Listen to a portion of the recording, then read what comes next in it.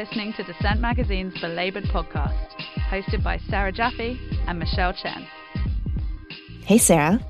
Hi, Michelle, and hi, everyone. Welcome to our year-end episode 262 and wrap-up of our COVID series, recorded live via Zoom on December 15th.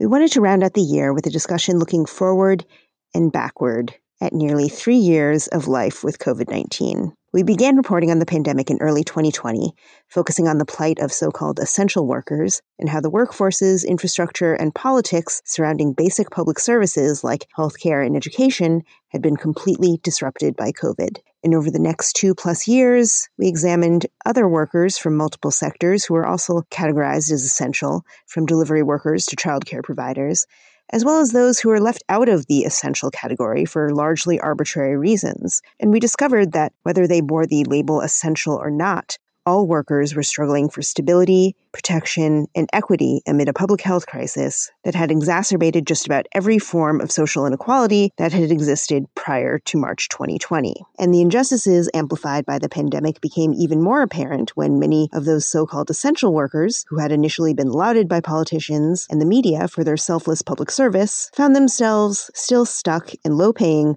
undervalued jobs, often rife with racial and gender discrimination. To take stock of how the pandemic has changed the way we think about work and organizing, we invited two rank-and-file organizers, New York City school teacher Jia Lee and Chicago-based nurse Elizabeth Lalash, to an online panel to talk about the labor movement as we enter year 3 of the pandemic.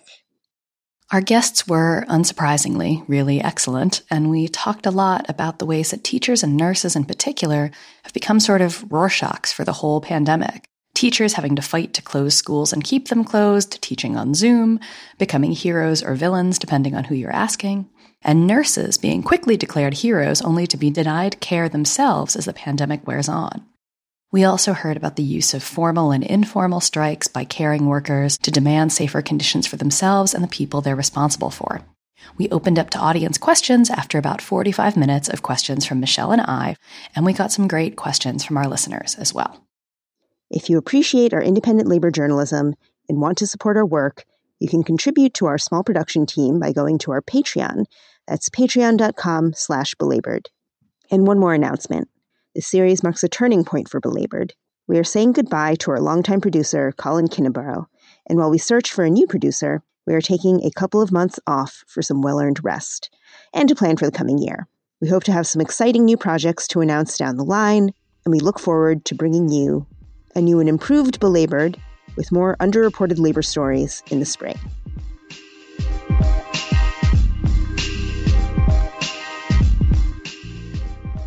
So we're going to introduce our two very special guests this evening. Elizabeth Lalash is a registered nurse based in Chicago. She's also a union steward and professional practice committee member with National Nurses United, and she has worked 3 times on COVID units over the course of the pandemic. Jia Lee has been a special education teacher for over 20 years in the New York City Department of Education and has served as a union chapter leader since 2005. She is a steering member of the Movement of Rank-and-File Educators, or MORE. It's a caucus within the United Federation of Teachers, and she's a steering member of Black Lives Matter at Schools NYC. To start off, I'd like each of you to describe your work and your current involvement with your union, as well as the kind of organizing you're currently involved with. So maybe we can just start with Elizabeth. Sure.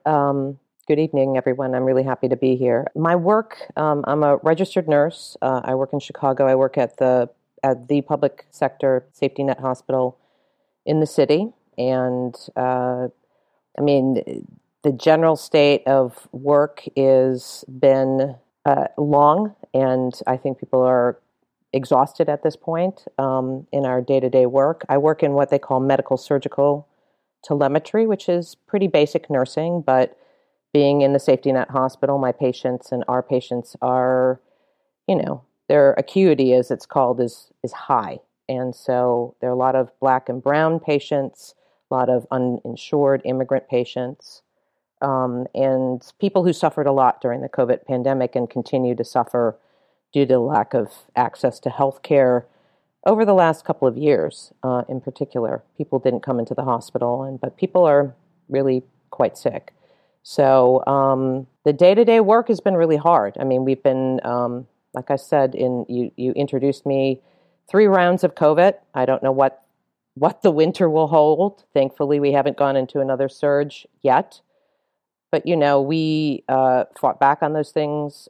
We went out and strike in my hospital, in my system, for the first time in 40 years in June of 2021, which was a big deal. But even since that high point, we've really lost. I mean, we're working very short, I will say. You probably heard a lot about the crisis in nursing and healthcare and people leaving.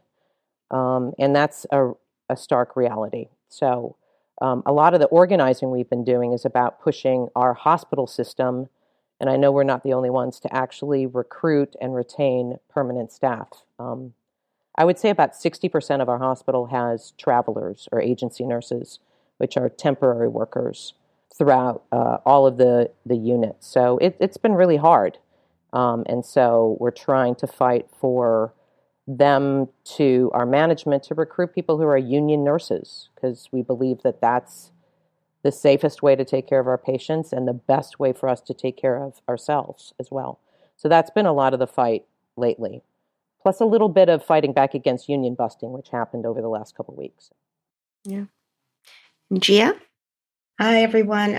Thank you both and everybody from Dissent Magazine for hosting us and for giving us the space to talk about what's going on with our lives. And I'm a special education teacher in the New York City Department of Education. It's my 23rd year. And I really took this year to take a sabbatical. It's a research sabbatical, but I also needed a reprieve from the grind. I'm definitely doing a lot of organizing right now, but the work that I do as a special education teacher, one of, tens of thousands in New York City. It's the largest school district in the nation. We represent 1.2 million students. It's massive. And with that comes all of the disparate inequities that we talk about, we read about, that Elizabeth's talking about, and the reason why we're here, because I think the pandemic, and I've heard so many people say this, but it's so true. The pandemic, what it did was kind of expose this underbelly, right? Expose everything, and the stark disproportionality of access was really apparent. So during the pandemic, we saw educators and families literally go into survival mode. And those of means, I think they came out okay, even though there was a lot of loss. But we had a lot of families, including some of our lowest paid staff, experience high levels of illness and death. We're talking small children living in really cramped housing, multifamily, in one small apartment example.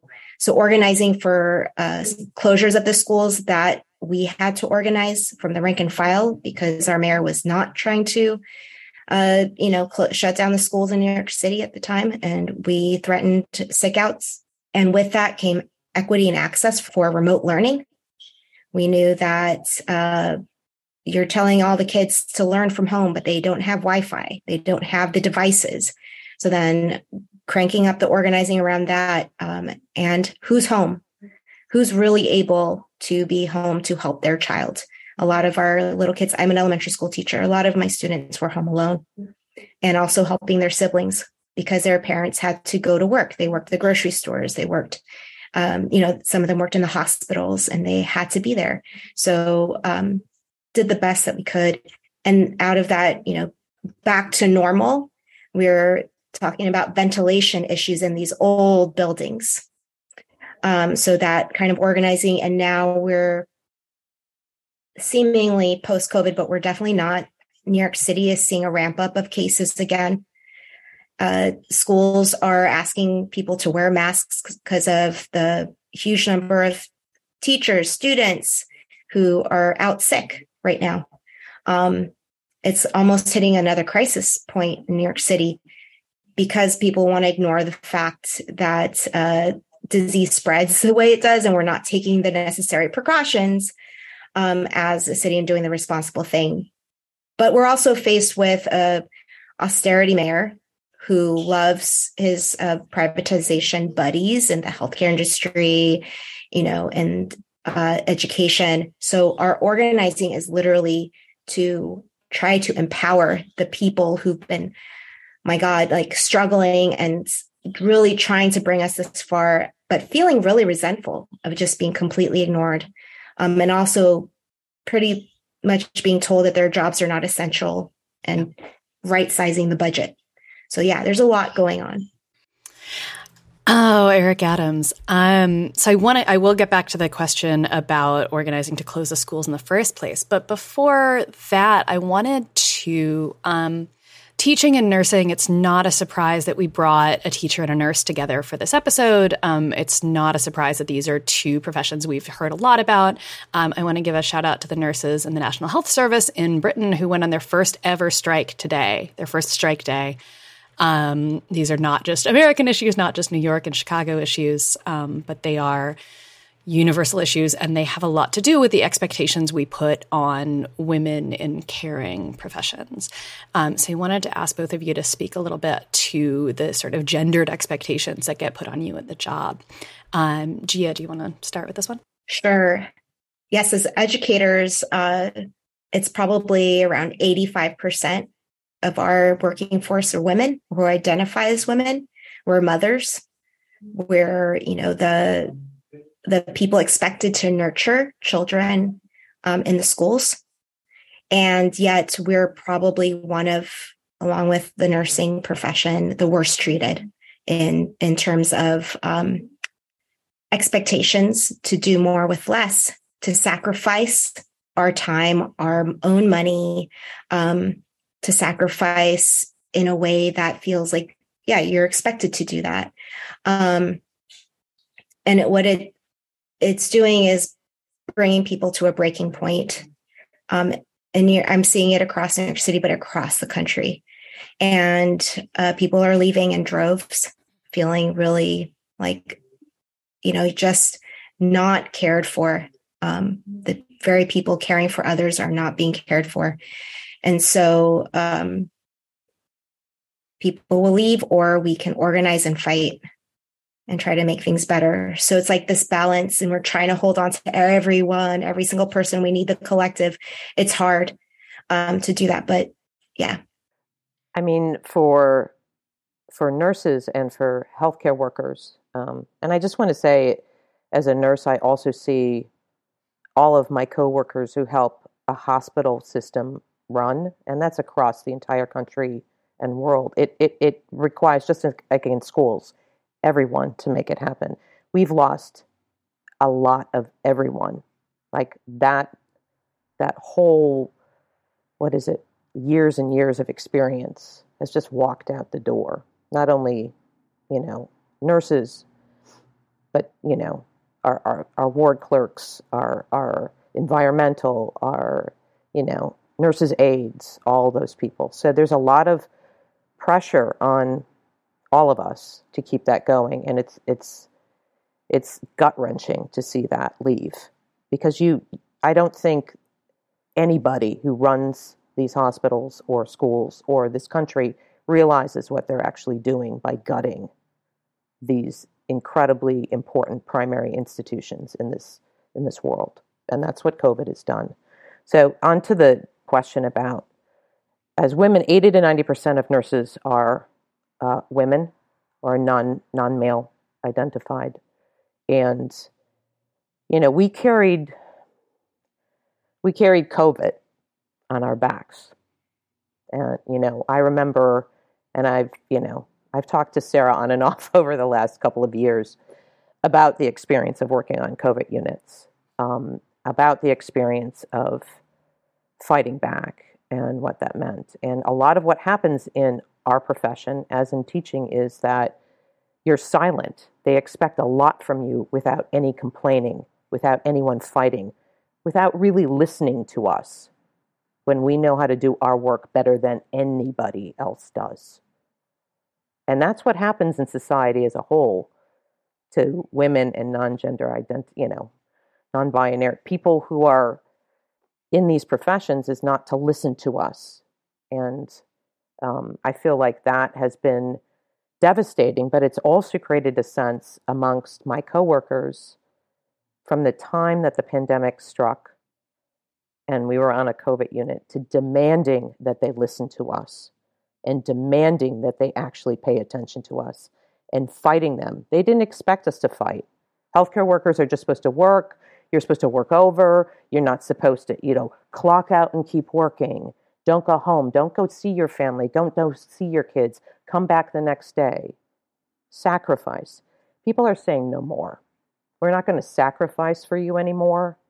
We're not going to do it just because you think we are, and don't take advantage. And don't call us healthcare heroes,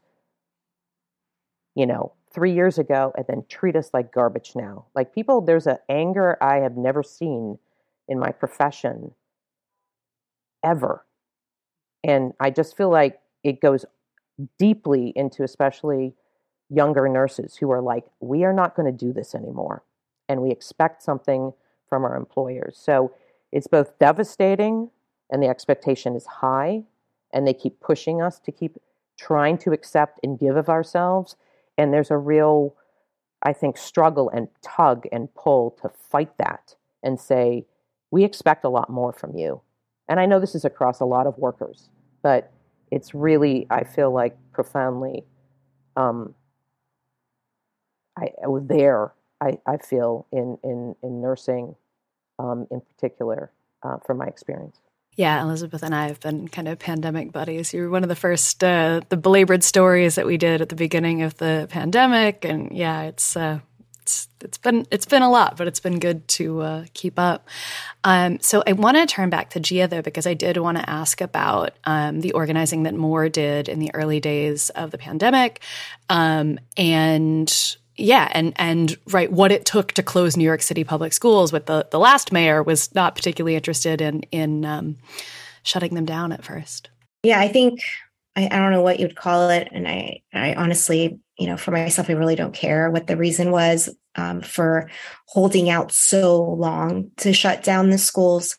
I think it had something to do with business and commerce and people going to work to make money. And at the bottom line of things, lives are way more important.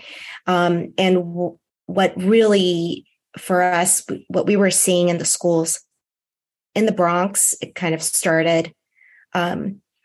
Teachers were reaching out to the union leadership saying, we have 5 people out sick. At that time, if you recall, there weren't necessarily tests.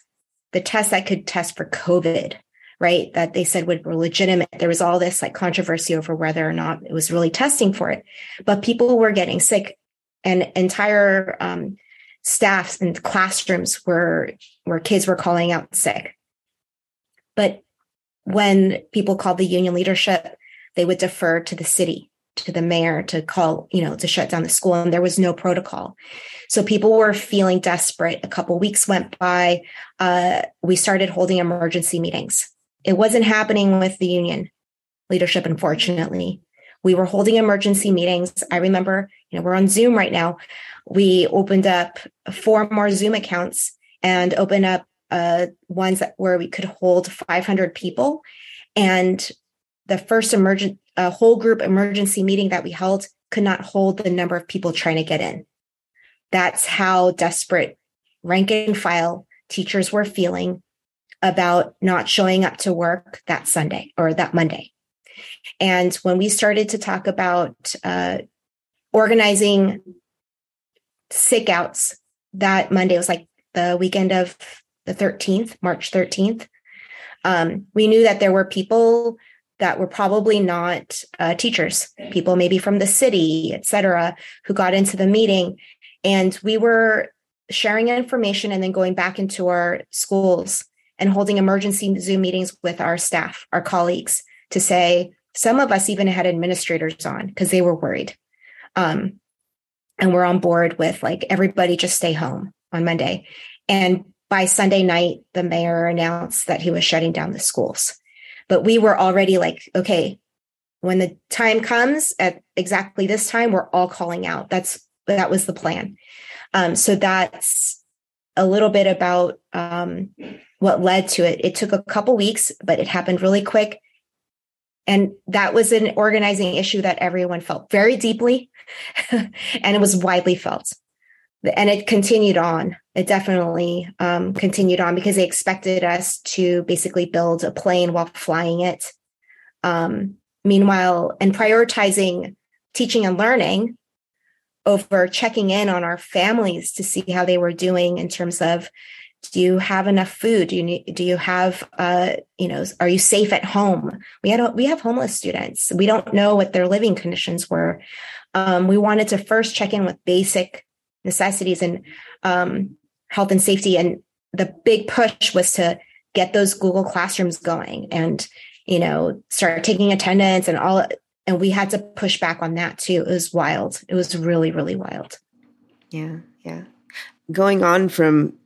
Moving forward from that place where you were just sort of trying to build the plane as you were flying it, as you said. Can you talk about how your organizing changed once teachers started working remotely, and sort of how things changed once Zoom became not only sort of your workplace, but also the way that you communicated with other union members? How did you reach out to people? How did you keep people engaged? And how did you keep momentum going when you had to deal with new challenges that came up and you weren't seeing each other in the actual school space anymore?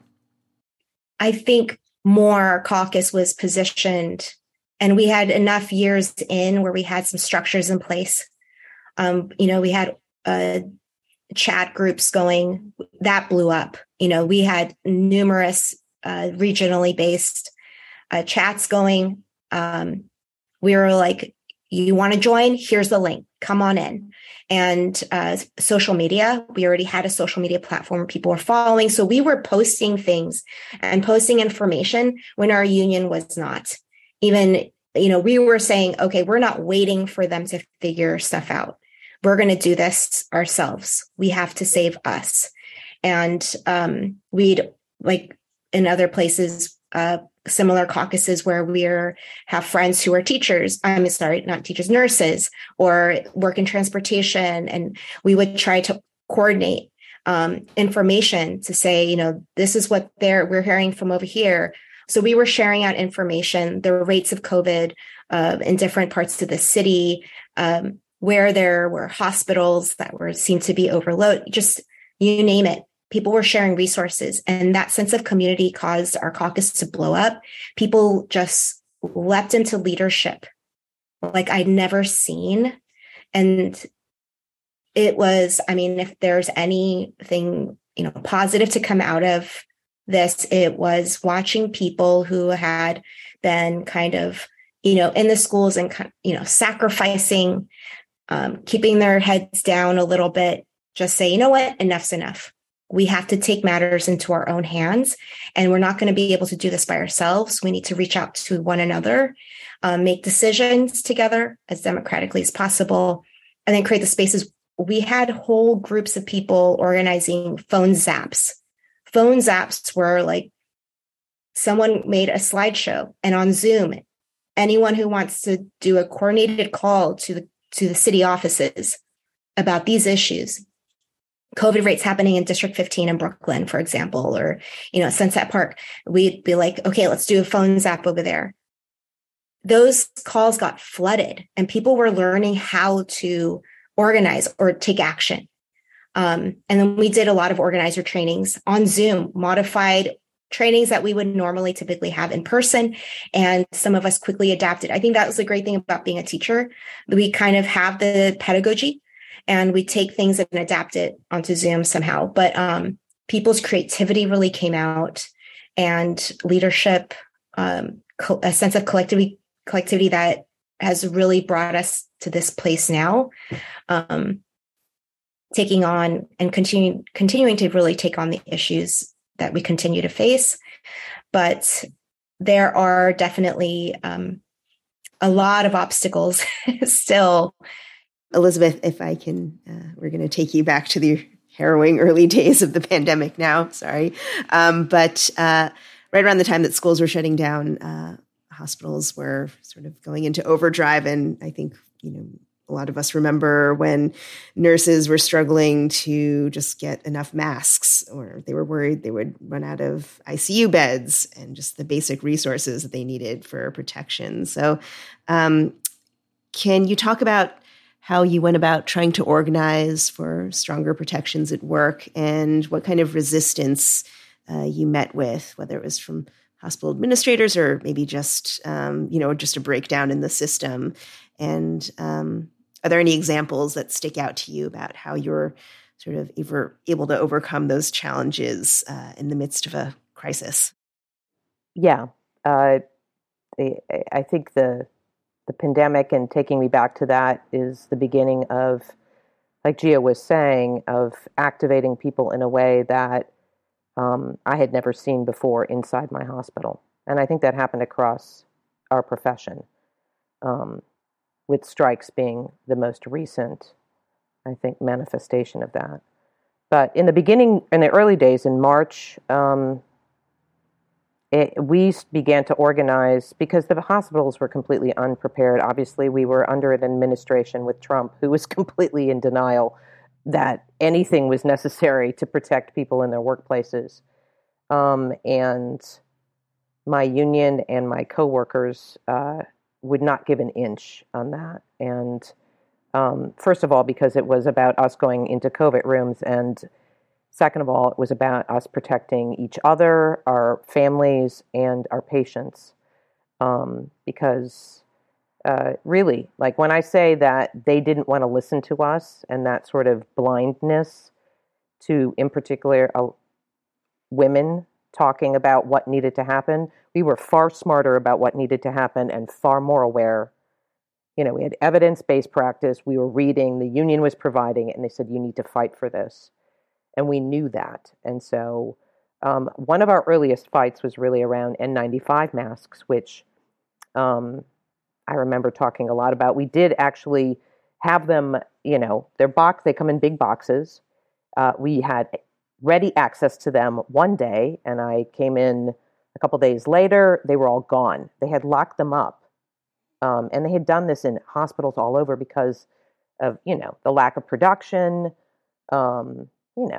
We live in a society, capitalism, that doesn't it had not really prepared for something like this, although everybody in the hospital had been kind of talking about COVID coming from different places in the world, like the doctors talking, the nurses talking.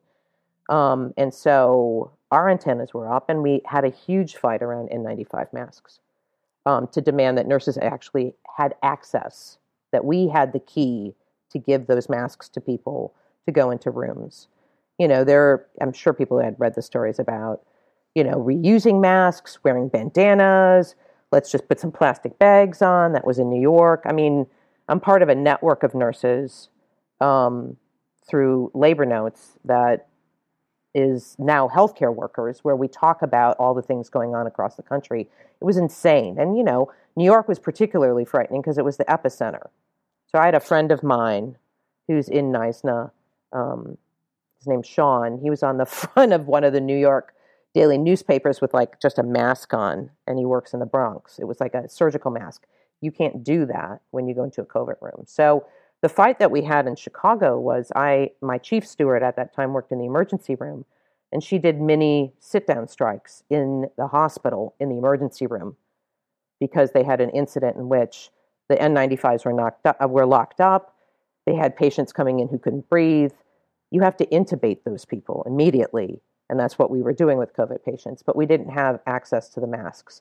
She refused to stand for that, and so she would go into the break room with a group of nurses who were supposed to be working on patients coming in. We work in the busiest hospital in the state of Illinois. We see probably over 300 people a day. Everyone who comes in the doors gets seen, and so she took, it wasn't a large group of nurses, but they took a break, and the managers would come by and go, what are you doing? And they're like, well, we're taking a break until you decide to give us N95 masks. Oh, And the doctors can't do their jobs without nurses. So they were like, could you give the nurses and the rest of us the N95? So that rippled throughout the hospital. And then we had large fights as well around all sorts of PPE, gowns. They were telling us to reuse the gowns. You would have discussions that are nonsensical with people who are in management, like, well, you can use one. I'm like, well, what am I supposed to do with it when I come out of the room? Hang it outside the room? Hang it inside the room? Like, this is everywhere. And so we got the quality of the gowns that we needed too. Like, they had to be of a certain quality.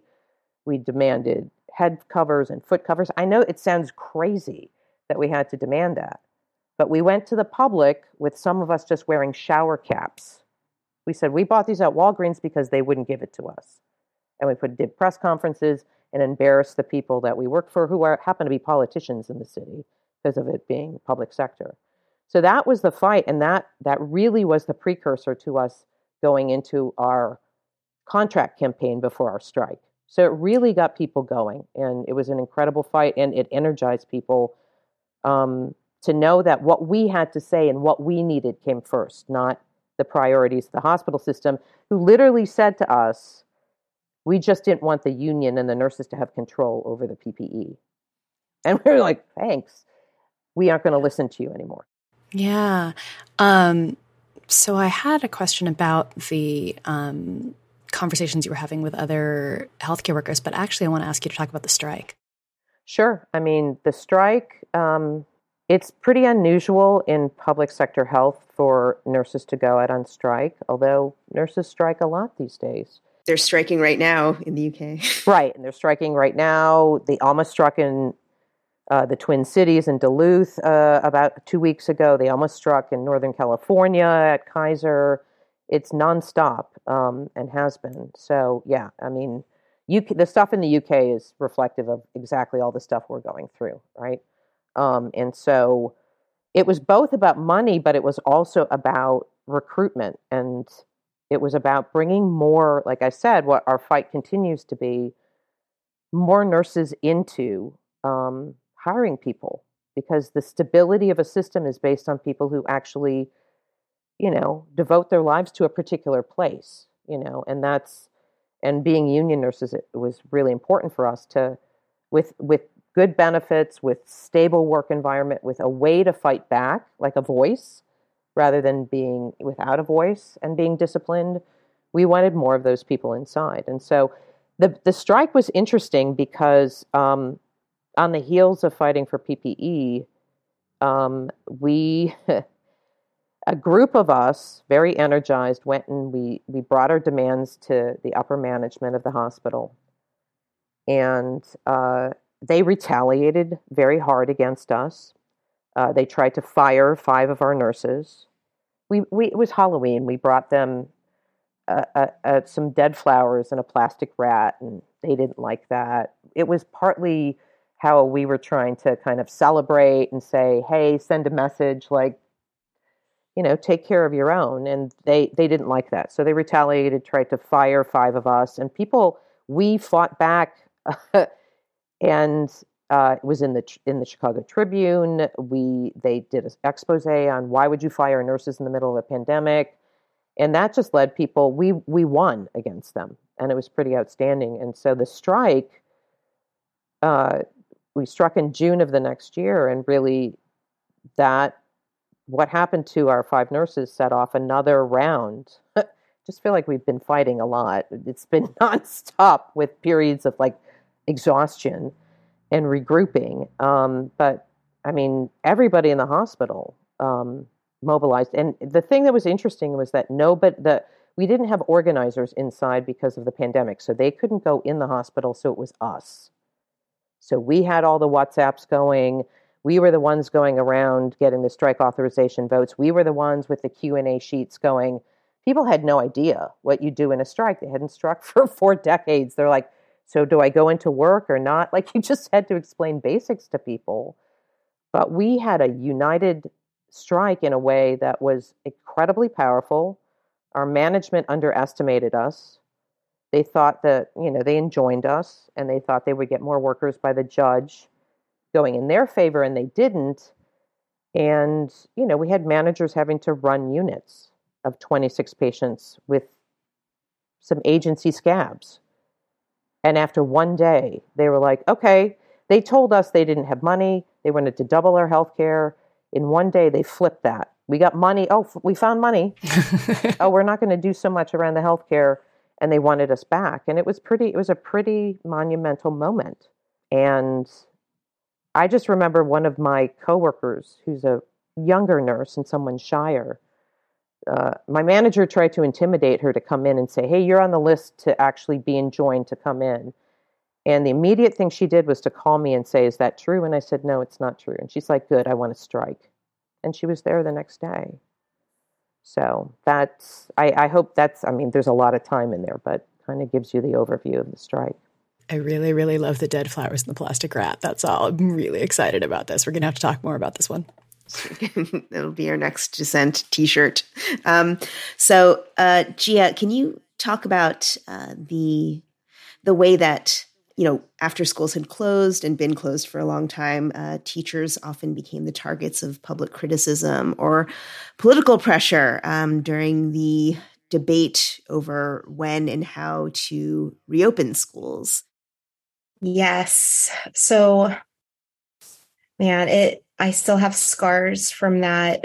There's a little bit of PTSD from, at the core of this is a question of, how do we make sure that we take care of the most vulnerable in our society, those who are the most, health-wise prone to sickness, and our kids with asthma and other health conditions that predispose them to ending up in the ICU or the NICU or, for their siblings, which we had at my school. So we did, when they were trying to push us initially, it was really shady. In the year, so we shut down in March. And then the following school year, there was very little time. We heard very little from the DOE, from the Department of Education, from the mayor's office about what was to happen in the fall. So we were starting to ask questions. We need to, if we're going to be remote, we need to start planning now. We need time. If we're going to be in person, we need to start planning now, not, at the end of August even. But still crickets. And what we found was we needed to have these conversations with the parents and the students, because there were parents who were like, we will go because we want to protect the most vulnerable. We want to make sure that the staff and the students who are, going to be in danger of coming back in person have an option to be remote. So we had to have these discussions at schools where this didn't happen. There was incredible pressure from the Department of Education to open.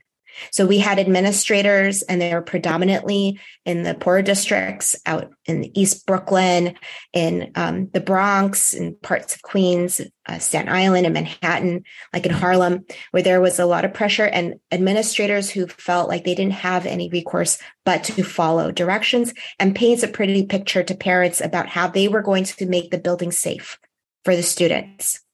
So more kicked into high gear with some parent groups who were like, no, you're giving us false information. We are hearing about poorly ventilated buildings, not enough PPE or testing. And we looked to Los Angeles. UTLA had the gold standard in terms of negotiating with their district the safest possible conditions for returning back to school, hybrid or otherwise. We were talking to our more as part of a national network called UCOR. And we're listening, we're going on to meetings with each other over Zoom to figure out how are people strategizing, organizing to prepare for the fall. And sure enough, like we learned a lot, but there was still this rhetoric that it was safe, that they were going to make it safe. And provide everything that schools needed. We did not have nearly the testing. It was random, 10% of the kids per week. And often it would be the same students. So having and offering a hybrid version or a remote for those families that opted for remote, it was tough. There was definitely a polarized divide. There were schools that were just going full steam ahead, and they would end up actually having to shut down multiple times in the school year because COVID cases would go rampant. The schools where we kind of organized to create a remote version or hybrid or whatever, we were able to avoid as many, I looked at the numbers, as many school closures or classroom closures, but we tended to have the most tension between staff and parents, especially in more affluent neighborhoods where the parents were like, open the schools up. So there was definitely a parent group that was really nasty and didn't care. They're like, we're taking all the precautions. We'll get our kids, all the PPE, we'll pay for all the testing. They have the money to do that. We're like, not all the schools have that. You cannot impose a citywide policy and expect everybody to have equity around that. So yeah. And then we still live with those tensions today. Yeah. Elizabeth, just to bring you up to our present day, how are nurses currently navigating the changing public health guidance around infection control and especially as sort of infection rates and COVID cases are kind of ebbing and flowing and politicians are constantly trying to act as if the pandemic is over. I guess at a time when a lot of people think that we're sort of past the pandemic, how do you and other healthcare workers deal with the pressures and tensions that are arising when, you're dealing with patients and politicians and hospital administrators who don't really quite grasp that the pandemic is still happening? I mean, I think that it comes back to what we need to do to keep ourselves safe. So, and us having to do it for ourselves. So there's a lot, like the CDC on top of politicians and hospital administrators, just totally politically motivated. Right. And I think that people thought that things would change more significantly than they did from Trump to Biden. So we were sitting here going, okay, at least, you're talking about a man who's like, take hydrochloroquine or bleach, and you're like, what? This guy is a loon, right? There's nothing there. And the CDC, you have Dr. Fauci being ignored and all these sorts of things. And then you get Biden and you're like, oh, at least vaccines are something that people will see as being a solution or a huge mitigating factor and help. And that's the extent to which it went. Whereas in the hospitals, we still wear masks every day. I mean, I wear an N95 every day because the other complication, I got COVID in the hospital. I was out for 18 days, but they will no longer pay for healthcare workers. Anybody in the hospital. If you get COVID, it comes out of your sick bank as of March of last year. But that's what happens when the CDC said, let's roll it back. And when Biden said, a lot of that had to do with the schools too. Like the schools had to reopen and there were big battles in New York. I know there was a big battle here in Chicago with teachers about like getting people back to work, getting the economy going. And so I don't think it's disconnected from the tensions we feel about, okay, well, we don't have to wear masks anymore. We don't have to protect ourselves. So the way we continue to deal with that is to continue to do what makes us as safe and protected as possible. Luckily, our hospital still maintains a mask requirement and is currently limiting the number of visitors coming in, which makes you feel better because unfortunately, a lot of our patient population are people who are most affected by COVID and now the flu and their kids with RSV. Like those are the triple things that are in every hospital right now. And you both want those people to feel safe as well as the people who work there who are part of those communities to also feel safe. And so, it's not easy. In Chicago, because our numbers are low, we're not even supposed to be wearing masks in the hospital, they say. Well, no longer need that. And it's crazy. So people wear masks when we have COVID patients. They no longer test COVID patients past about 10 days. So if you're asymptomatic and you had COVID, they will take patients off of isolation. But we don't know, really, honestly, the science has not been developed enough, even in the last 3 years, to know when do you stop being infected, right? When can you pass this on to your coworkers or other people that you're around? So people do wear gowns and gloves. And so we have access to those things. Luckily, it's not being denied to us, but it's very confusing, I think. And it also it's angering too, right? Like, I get it. Everybody wants the thing to be over. Nobody wants to wear the mask. But it also is about a society, I feel like, that didn't really see this as being the thing that needed to be done from the beginning to keep us safer and bring our COVID numbers down. So I guess to answer your question, we do the best we can to keep ourselves safe and our coworkers safe, but it's complicated. And it also makes us pretty angry too. So I see we've got some questions in the Q&A, which is really great. I'm going to steal moderator's privilege and ask one more question of both of my guests here, because the thing that Elizabeth was alluding to there a little bit is that when you are the person who's going back into these workplaces where you're responsible for other people's health and well-being, that puts a toll on your ability to, quote unquote, go back to normal. So I wonder if you could talk a little bit about, like, when everybody else is like, yay, lockdown's over, we don't have to wear masks, and you're still thinking about wearing masks every day. You're still thinking about what you have to do in order to not get sick yourself, not bring it home to your friends, and protect the people in the hospital, whether or not they take it seriously. So Elizabeth, I'm going to kick this back to you and then to Gia. I mean, it's really a lot of us in the same way that, Gia said that people, it's very, it's incredibly hard. A lot of us have PTSD. A lot of us don't. There's enormous responsibility.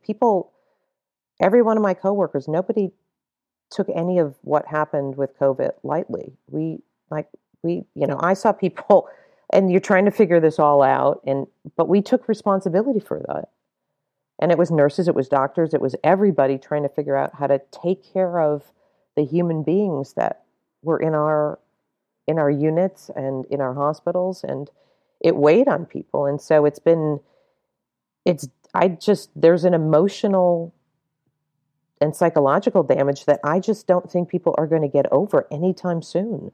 That's why people are leaving in droves too. They're like, I am done, and I can't do this anymore. And the thing that holds me there is, I have a union and I have my coworkers who are, and I'm losing them, but there's at least a force I feel like that coalesces us together. But there's a lot of my union calls it a moral injury. And what they mean by that is that the society meaning the hospital and the society as a whole is failing to provide what it could provide for each of us to adequately take care of the human beings we take care of. It has the resources. It just doesn't want to give it to you. And it's denying that this thing continues to exist. Like the normalization of COVID, there's still not a cure for it. It's not like, you know what I mean? Like there are vaccines, but it puts a lot of weight on people. And continues to do that. And I'm not sure how people are going to be able to get over that. I just think there's a deep damage that has happened to people in healthcare over the last couple of years because of it, and the denying of really what's happening in our workplaces. So. Thank you. So yeah, we're going to wait, let's let Gia answer that one too. Oh, sorry, Beth. And sure, in the schools, in terms of COVID, I guess, we see it in broader conversations that we see this as institutionalized racism. And it harkens back to every single injustice going back to, colonialism, and that you don't lose hope. I've heard from my mentors reminding me constantly, hope is a discipline.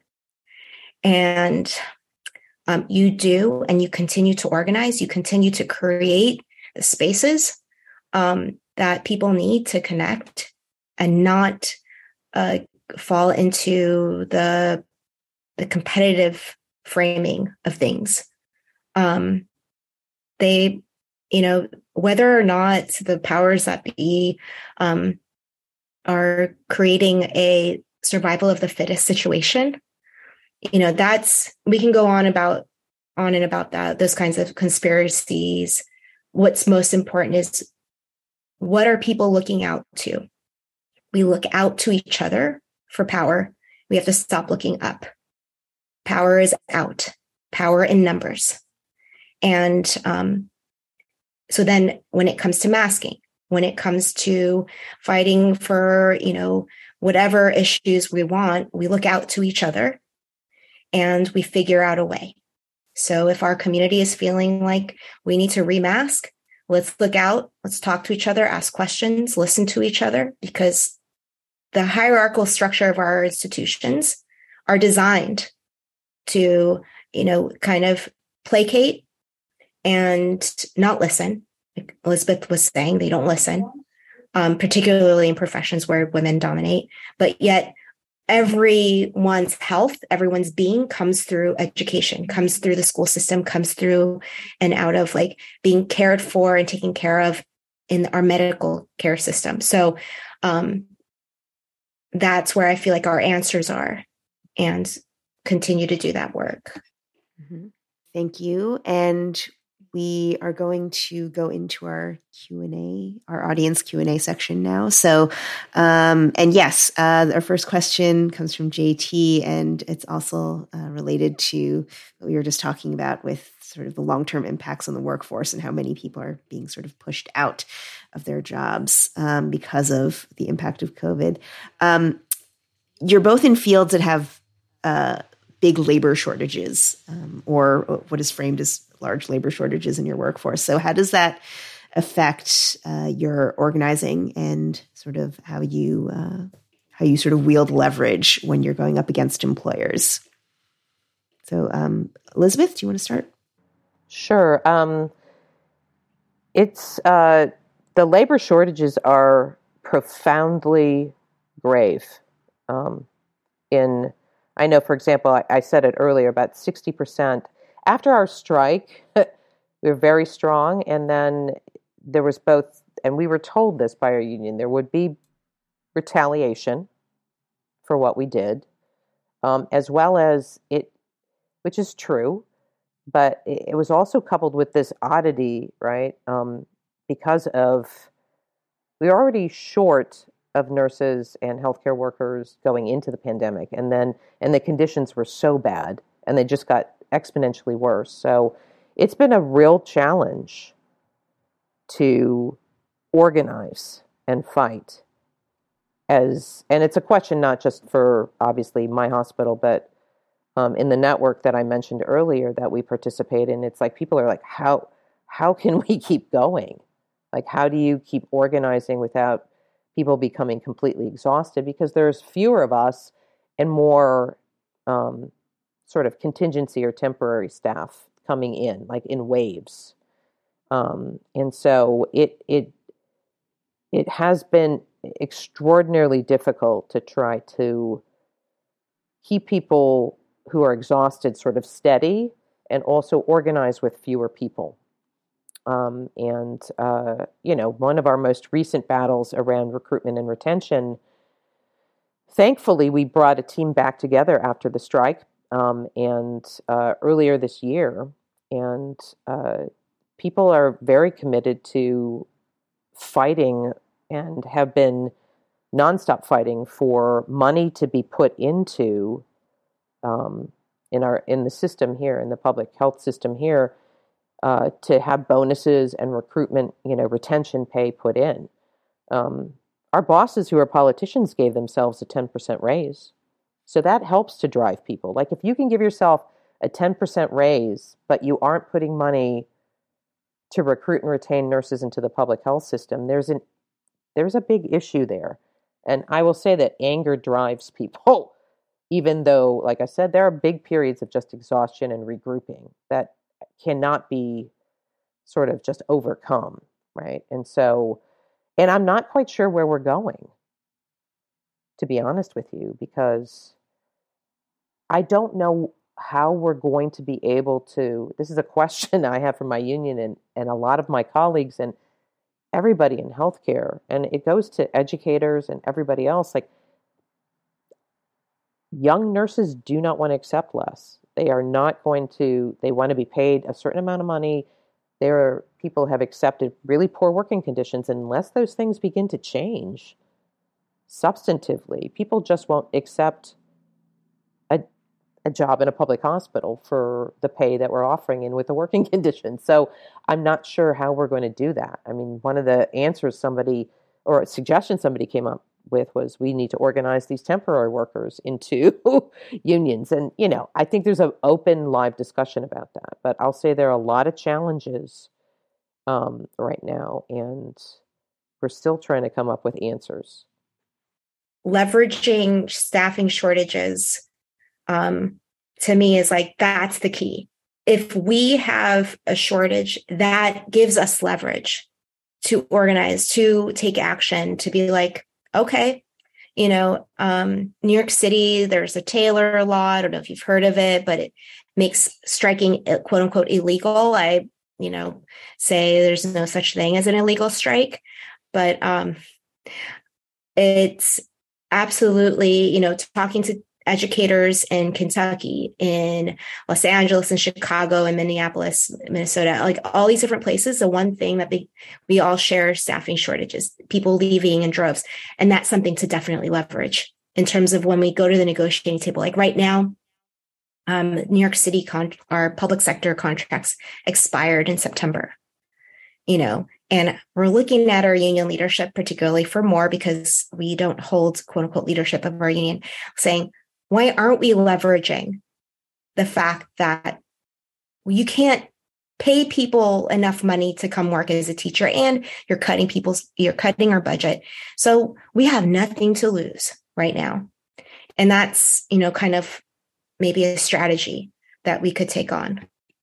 Yeah. So I'm going to combine two of the questions we have here because I think they're very similar. Asking a question about, so from Sally Owen, we have a question about any unions campaigning for COVID mitigations, bringing back masks, isolation, testing, ventilation, and air filters. And Nikki's question about schools and hospitals, the next step being clean air, upgrading of HVAC systems. You know more about this than I do, Nikki, and possibly far UVC overhead. I don't know what that means, but how is this to come about? So these are questions about sort of unions specifically campaigning for very particular mitigations. I don't know if either of you know anything about either of these or want to talk more about the organizing you're doing in your unions. Gia, you look like you have a thought. I could say right now, I don't know of any unions doing that kind of work, but I do know, like in New York City, it's kind of school by school. Just because like in the last couple of weeks, there'd be like half of the staff is out sick. And it could be COVID, it could be that flu, that triple, whammy right now that we're going through. So I am hearing about individual locations and sites in schools. I hearing and starting to get pulled into questions about how can we join this to make it broader so that, maybe it's in the works. I mean, in the hospitals in my union, we never actually gave up any of those mitigating factors. We've never stopped it. We said you have to vaccines are just the beginning, right? But it isn't, as I said before, maybe I didn't complete all of it. It's not the end all be all the way it was actually made to be by Biden and the CDC and Like, then we can take off the masks and everything. My union's always maintained that you need multiple mitigation factors, which is why people still maintain those, like I said, within our hospitals. We thought that here in Chicago, if, as according to the city, we were at low, like our COVID numbers were low, and then the hospital, it was on the news, well, then even in hospitals, you don't need to wear masks. I said, let them go ahead and bring it. I swear, healthcare workers would have fought for that because we do it regardless. And so I don't know. And then we'll also see what happens come the winter, because it's true that the vaccines around the variants seem to be effective, but, we can't say that 100%.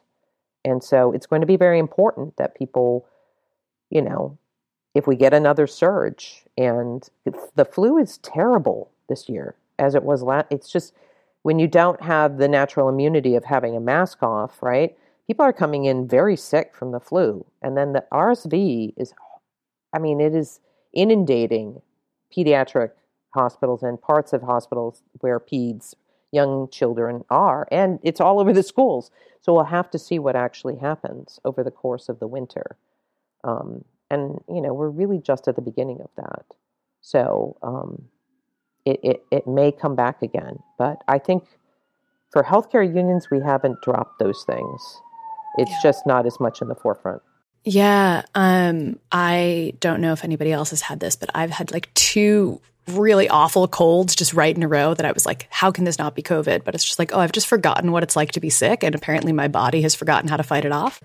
Also, getting older. But following from that, Elizabeth, I did want to loop back to the question I wanted to ask earlier, which is that, you're part of a union that has been one of the leaders on the fight for universal health care. And I know you've been in contact with nurses around the country and around the world. Has anything changed about how you think about and organize around Medicare for all, universal health care now? My thoughts around it have gotten that we need it more now than ever before. And I just don't know how we're going to get there, because it seems, the beginning of the pandemic, it was like, well, the whole system's broken. Like the fact that we had to fight for the basics that we had to fight for, and the fact that COVID was so rampant, it was, like I said about New York was frightening. Not, but everywhere was. And so it was like, we need to change this. And I think what's changed is it has to be, and I think there are openings for this, that particularly amongst other groups of healthcare workers, like young doctors, that's shifting. It was shifting. The idea that we need to actually have this system can't continue to go on profit the way it is anymore. That is the driving factor. That's why COVID was handled the way that it was handled in this country. And so slowly but surely there are people that are, they're very open to that idea. It's just about how do we begin to mobilize it. And I think it's difficult right now because it doesn't seem like it's on the table the way it was at the beginning of the pandemic. Like people aren't talking about it in the same kind of way. And we really need to get back to that. And with all the healthcare strikes that have happened, I was trying to look up the numbers before I came on for this, but as of the spring of this year, there have been 80 healthcare strikes over the course of the pandemic, which is pretty phenomenal to me. And then there were some larger scale potential strikes as well that could have happened later this year. There's a lot of power there. Yeah. Last spring, Connor Lewis and I noted that like a lot of the nurses' strikes and hospital strikes were like just under the number of people that the Bureau of Labor Statistics actually tracks. So a lot of them were getting missed, but they were like 700 workers, 800 workers. So we were trying to catch that because like the BLS only counts strikes of over 1,000 people. So it's, a lot of these hospitals are sort of just under that. Right. And there's been increasing numbers of unionization amongst both nurses, but doctors as well. That's significant because people, just as the wave has hit everyone, like that's a level of protection, but that's a demand that can be made coupled with strikes and increased numbers of unionization amongst healthcare workers. I think that's the real power. Because frankly, if those strikes went forward and they shut things down, just like with my hospital for that one day, they lose enormous amounts of money.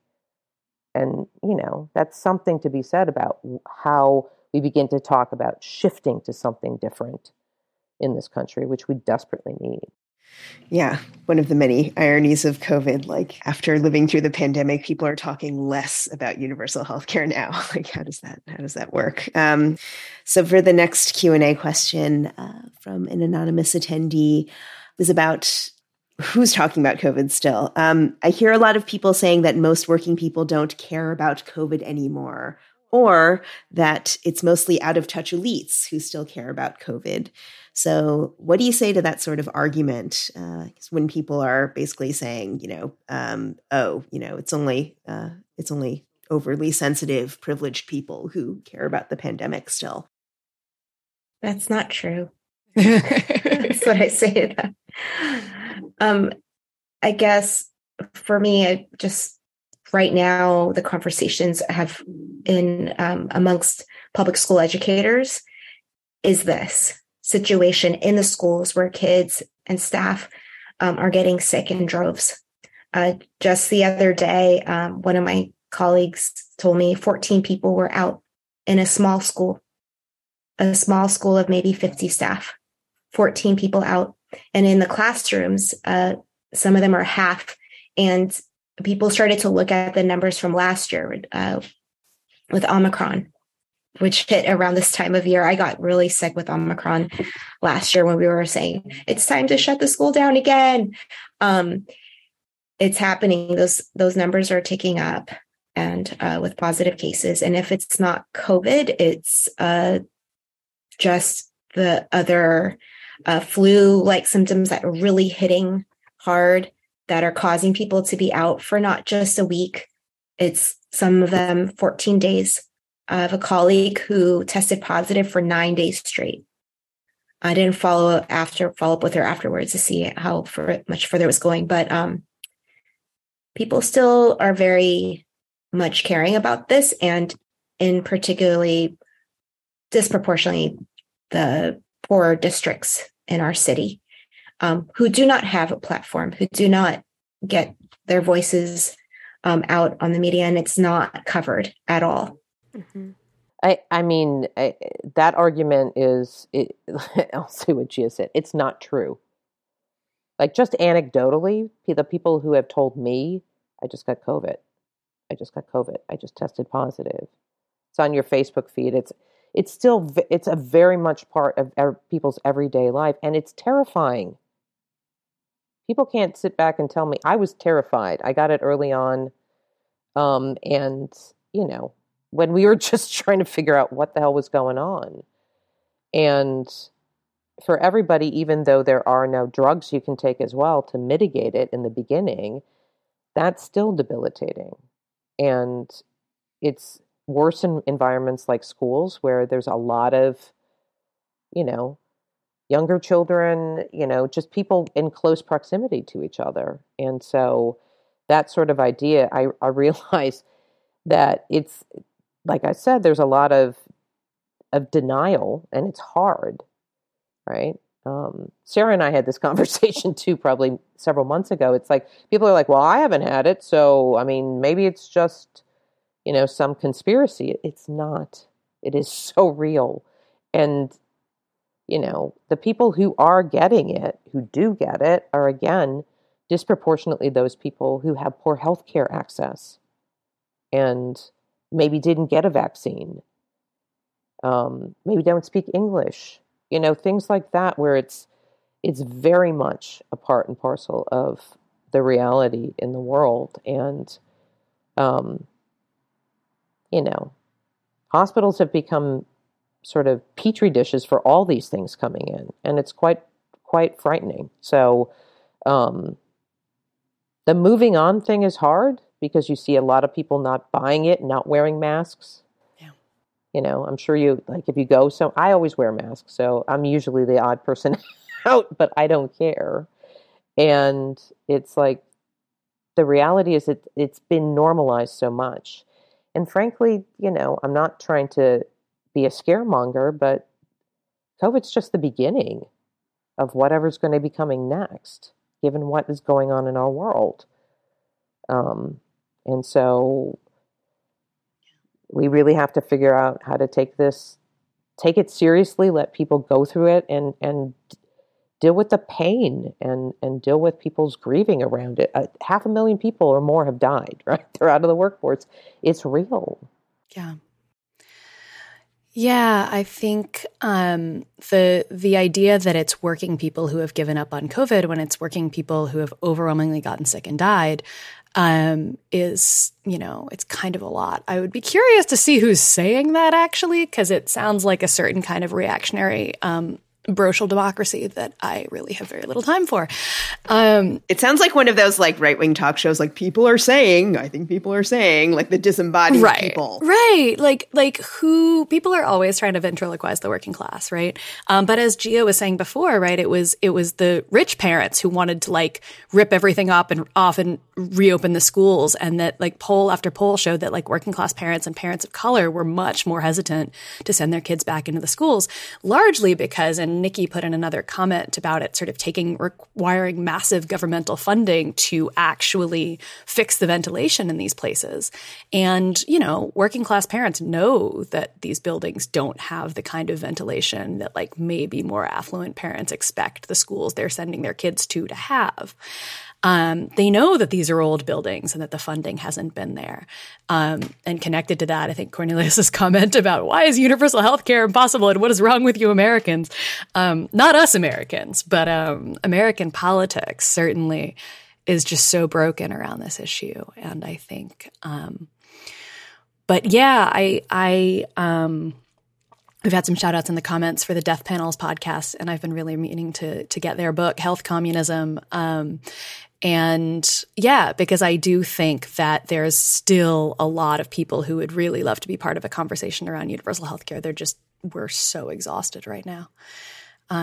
Michelle, did you want to ask our last question there? Yes. Our final question as we close out, but as Elizabeth noted, it is just the beginning. But as we close out the panel, what are some things that give you hope, and how do we not just feel despair at all of this? I think we really need to end on this one so that we can look forward to something.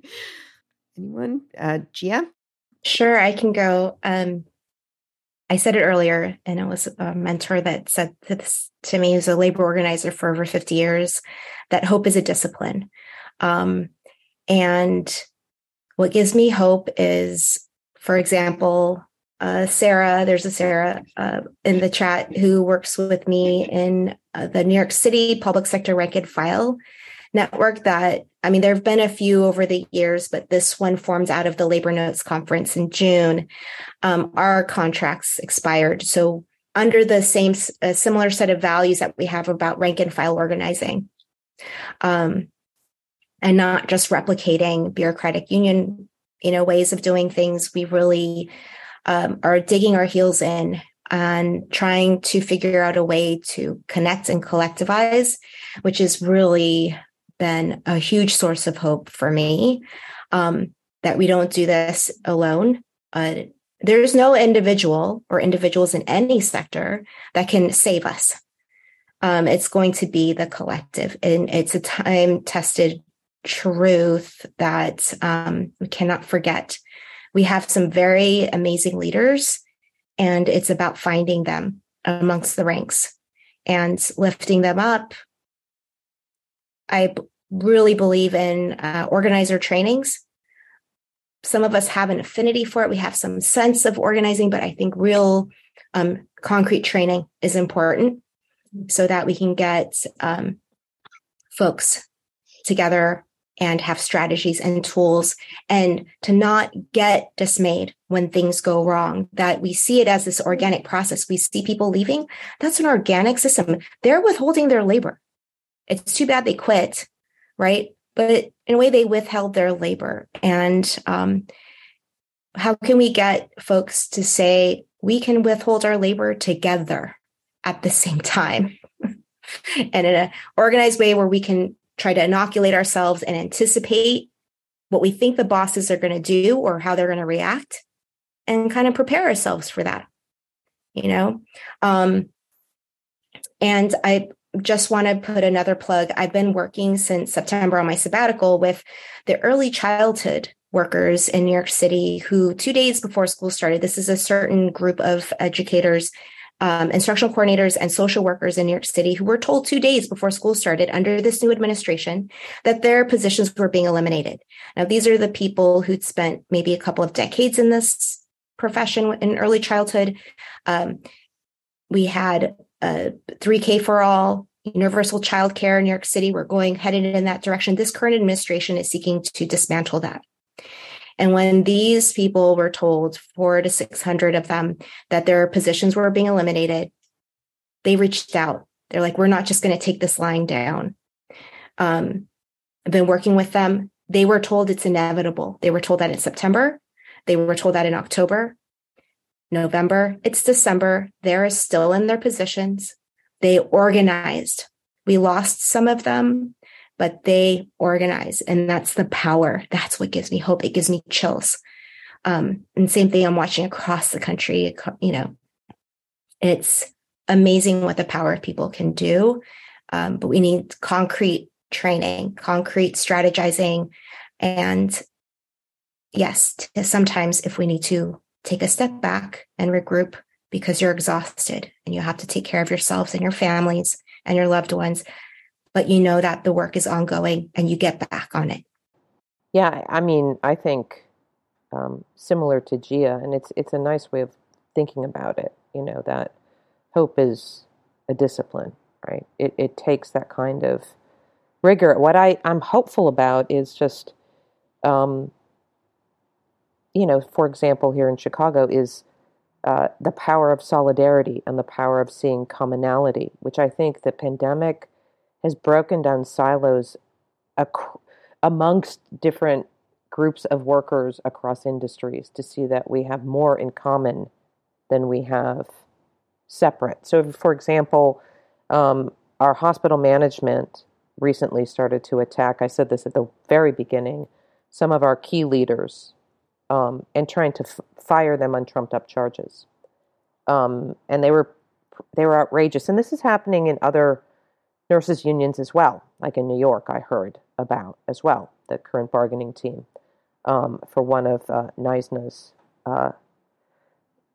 contract teams that are out. And so it's a tactic. Obviously, it's happening at Starbucks, right? It's something that they're trying to break the back of every person and every group of workers who are trying to actually organize themselves to create collective power. So I reached out because I know some folks in the CTU, and I got a call from Jackson Potter, who's the vice president of the Chicago Teachers Union. And he said to me, "What can I do to help? Call me." And then they sent out an email to all their members to say, defend these nurses at Cook County, right, at my hospital. That was really powerful to me. And even though sometimes I get very exhausted with my work and it's frustrating for all of us, seeing that was really, and that's a powerful union in this country, in my estimation. And so just that simple reaching out and saying, we're together. And then we did a press conference and they were there on the same issue. And they dropped the charges against one of the nurses, at least one of the nurses. So that gives me hope. That's the commonality. And then what I see is a general fight back happening around this country. The places where I've seen fight happening the most have actually been in our workplaces, which is pretty profound when you think about it. We had a massive explosion around Black Lives Matter in 2020. We haven't seen that kind of, unfortunately, large social movement around an issue that we have to have be taken up in this country again at that level. But in workplaces, people, group after group after group after group, grad students, everybody, cultural workers, people are organizing because they're like, this is the only way to defend ourselves against our bosses. And frankly, now some people are drawing some conclusions like with the rail strike about the Democrats. I think that's good. It's not the end all, but that gives me hope because I think it's about us relying on ourselves. Like Gia was saying, it's horizontal. It's not looking up. It's us. And we're the people who create all the wealth and all people say this, we're the people who make the society run. We should actually be able to have that power, and we're beginning to edge towards figuring out how to do that more together and talk about it and strategize. That gives me hope.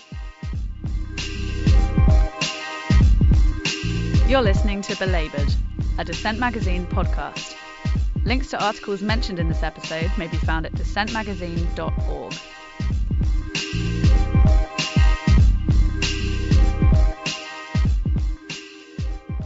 Thanks, everyone, for joining us for this year and the past 9 years. As we noted at the beginning of the show, we're taking a brief break for the holidays and a little bit of time to regroup, and we will be back with you a little bit later on in 2023. Thanks, as always, go to the folks at Dissent for hosting us, to Natasha Lewis and Colin Kinneborough, who is leaving us with this show. Goodbye, Colin, and thank you very much for editing us, and most importantly, of course, to all of you for listening to us, sharing us with your friends, tweeting about us as long as Twitter continues to live, talking about us, writing to us, and sharing your stories. We especially appreciate it if you can rate us on Apple Podcasts or Stitcher or whatever app you are using to get your podcasts on. It really does help us find new listeners, plus saying nice things about us is always free. Special thanks, though, once again, to all of you who have supported the show financially over the past 9 years, over at the Dissent website or now at Patreon, patreon.com/belabored. Thank you for helping us keep this podcast going.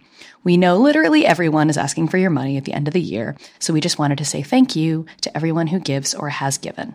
And if you want to share your story of working or organizing or not working, you can, as always, email us at belabored@dissentmagazine.org. If you're a teacher or a nurse, a warehouse worker, or an Uber driver, we want to hear from you.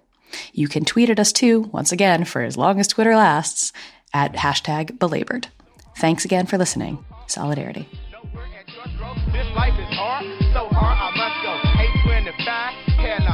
You've been listening to Dissent Magazine's Belabored podcast.